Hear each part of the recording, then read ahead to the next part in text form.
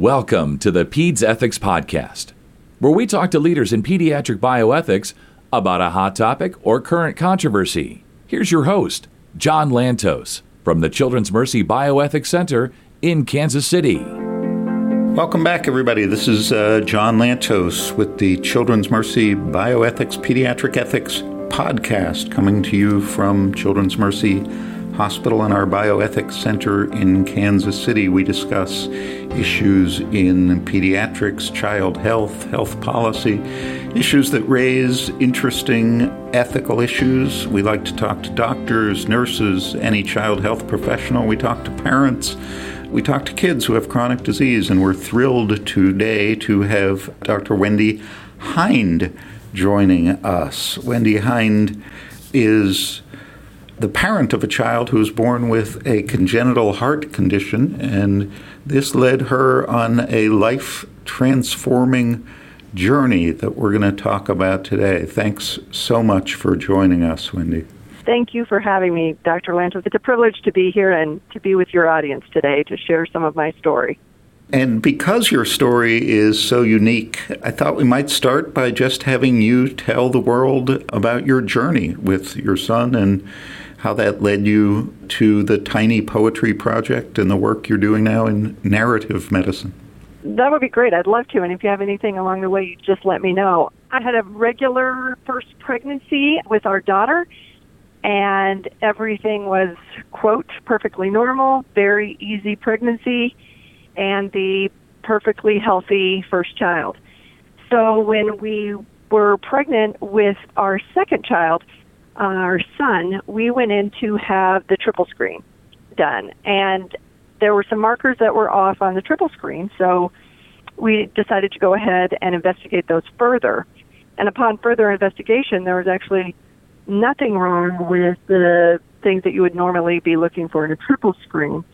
But the tech happened to look upon the heart and see something that didn't quite look right. So we were immediately sent to a pediatric cardiologist, and in my vernacular, that didn't even exist at that time. Didn't even know that was a thing. What year was this? That was in 1999. So I was in my early 30s. At the time, I was a lawyer. I was working for the Supreme Court in Nebraska. We were doing our thing. And we go to the pediatric cardiologist, and she informs us that the heart is not developing correctly. And not just that this particular condition that she was concerned about our unborn child having was actually extremely, extremely dangerous and didn't have the best outcomes necessarily at that point. So can I take you back to that conversation? I mean, what did it feel like sitting in the pediatric cardiologist's office? She's looking at the ultrasound, I assume. She's looking at the ultrasound as she's talking to us. I'm lying on the table, literally, and I see the concern on her face, and she was not one to mince words, to tell you the truth. She was very matter-of-fact about if you choose to continue with this pregnancy, hence ethical questions come in here, if you choose to continue with this pregnancy, it will be a roller coaster. And this is 20 years ago. How many weeks of gestation were you? Do you remember? So when is that triple screen? I'm trying to think. I know that it was very early. They weren't even 100% for sure about the diagnoses yet of being a single ventricle because the heart was that early in development. But it was within a few more weeks where that was confirmed. We knew we needed more information, and so we met with a pediatric thoracic surgeon a couple of weeks later where it was confirmed. And I'll never forget looking down the pediatric thoracic surgeon's feet, and he was in scrubs, and he was wearing purple Birkenstock clogs, and there was a drop of blood on the toe of his Birkenstock. And I remember looking up and saying, on a scale of 1 to 10, where are we at here? And he said, you're about an 8 or a 9. And we actually asked him, what would you do? Of course, that was a very difficult question for him to ask, which he answered very diplomatically. We did a little more research. We talked to some more parents, and we made the decision to have William. And it has been a roller coaster. There's no doubt about it. It has been a roller coaster. But when William hasn't been sick, we decided we were going to do everything we can to be as living in the moment as possible. And to this day, William, he's undergone 12 surgeries because he not only has HLHS, hypoplastic left heart syndrome, also has heterotoxicity syndrome. He's had a LADS procedure done. He's had more abdominal issues, actually, than heart issues. He's at least at 12-plus surgeries today, the last one being within the last year. Lots of scar tissue issues. Having said all of that, William, and I speak today with his grace and his knowledge and his total acceptance, and he's totally for all of the promotion of this story. He's a 20-year-old junior in college right now, doing remarkably well. He wants to work for FEMA. He wants to be in emergency management, disaster relief. As William says, he wants to help people on their worst day. And I think that amazing ability to feel so deeply and care so much about humanity has come through the remarkable experiences and pain that he has had to endure. And this led you to start exploring the whole field of narrative medicine, correct? That's right. About 8 years ago, we picked William up from a heart camp. And his younger sister at that time was at the, quote, normal kids camp across the river, basically. And we pick them both up, and we're driving out of this camp. And he says, gosh, there's this kid in my camp that he was able to do a Make-A-Wish, but boy, my heart's not that bad. I'm probably not eligible for something like that. And it was a huge aha moment. My husband and I looked at each other, and we're both later talking how we were thinking, oh my gosh, that kid's heart condition wasn't even close to William. And he's sitting here thinking, I'm not so bad. I'm not eligible for a wish. He is eligible. He was eligible. We did take a wish trip. His wish was to go to Sydney, Australia. But that moment of actually realizing how serious his condition really, really was, and that we were actually a Make-A-Wish family, I wrote a poem. And I don't know where it came from, John. I hadn't written poetry since 5th grade, like a haiku or something. I had recently been to the Iowa Writers Workshop where I started writing more, and this poem came out of me. And thanks to editor Deidre Nealon up at SUNY Medical School and the Healing Muse, she published the poem and later read it on public radio. And it was from that point forward that I started using narrative medicine in my own life as a way of healing and understanding and expressing my story towards those in the medical community to help not just myself, but maybe help them understand the point of view of a caregiver for a child with a serious chronic condition. Would you happen to have that first poem available now? Could you read it? I do. I do have it here, and I'd love to read it. This was published by the Healing Muse in the fall of 2014, and this was my first poem written and published. It's called My Tattoos. Every time I get a new mark, I stare at my body. I try to cover it. I don't delight in my new facade. My markings are not colorful and romantic. They are not detailed and poetic, yet people still stare. I received my first marking when I was very young. I have many markings now. Some are big and some are small. Some have been done on top of the one before. Each one is characterized by fear, anxiety, and pain. I hate the needle, but I keep getting marked. I shake when it comes near me. I always direct the person holding it to count to 3 before they start. They promise they will. Sometimes they break their promise.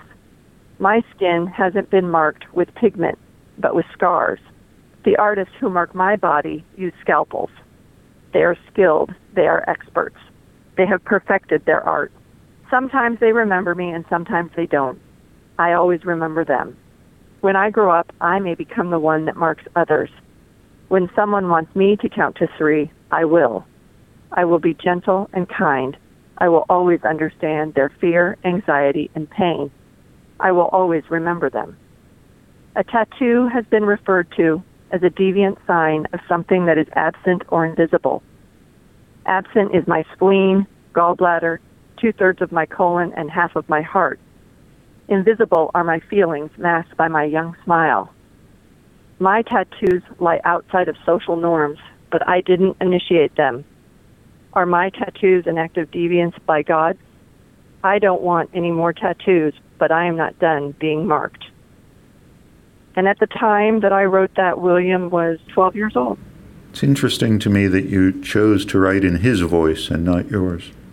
Yeah, and that is something I actually struggle with. And what's interesting to me now, this many years later, is actually understanding how much of my fear, anxiety, and pain and my lack of control is actually in that poem. And at that age, I think that I sort of was obviously projecting William's feelings in a way that I felt like he couldn't express.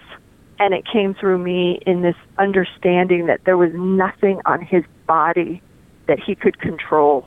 And all he asked for was to please count to 3 before you poke me, before you invade my body, before you touch me in ways that I don't want to be touched. And to have that small little act of kindness be violated, that small request to not be respected, was very damaging at that point for him, because he needed to trust implicitly that what they were always going to do was to help him and not hurt him in any way that they didn't have to.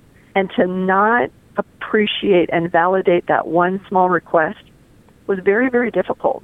And I think that's where it really spurred me to get out this understanding, which is the premise of narrative medicine, is listening and attention to the story. Now, do you feel that people made promises to you that they didn't keep? I feel like they made promises to William, and not at all in the grand scheme of things in terms of, I think people were very honest with us, the medical profession, about what they could and couldn't do and what they knew and what they didn't know at the time. I think that this poem really just sprang from that really what seemed like a very small request for a 12-year-old to ask for, and for that trust to be violated not only hurt him but hurt me. And I could see how that impacted then every time we'd go in for a blood draw, every time we would go in for any procedure. His stress was heightened just that much more, wondering if they're going to trust him and listen to him and abide by this small request. It created for a lot of years a lot of extra stress whenever we'd go for blood draws. What's been the reception of your poetry, and are you writing fiction as well, or is it mostly poems? No, mostly poems and then some essays on medical issues and children's advocacy, pediatric advocacy in the healthcare space.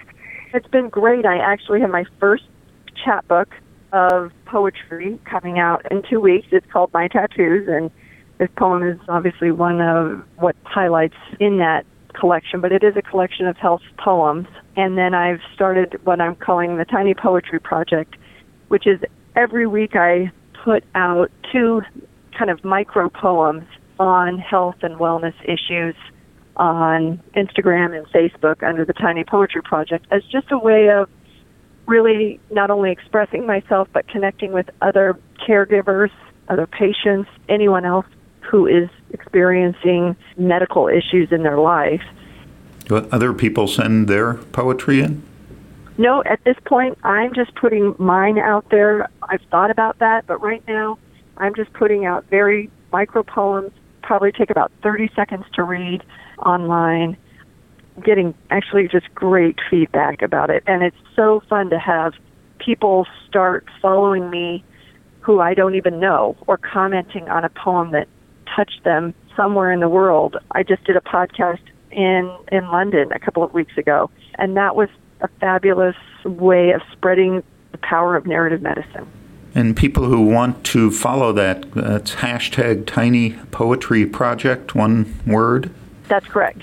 And it's on Instagram, Facebook, and then my website's tinypoetryproject.com, where I'm starting to do some more and more workshops working with not only doctors but patients and caregivers on writing poetry and getting their feelings out and helping them understand what they're doing. Tell us a little bit about how you do those workshops.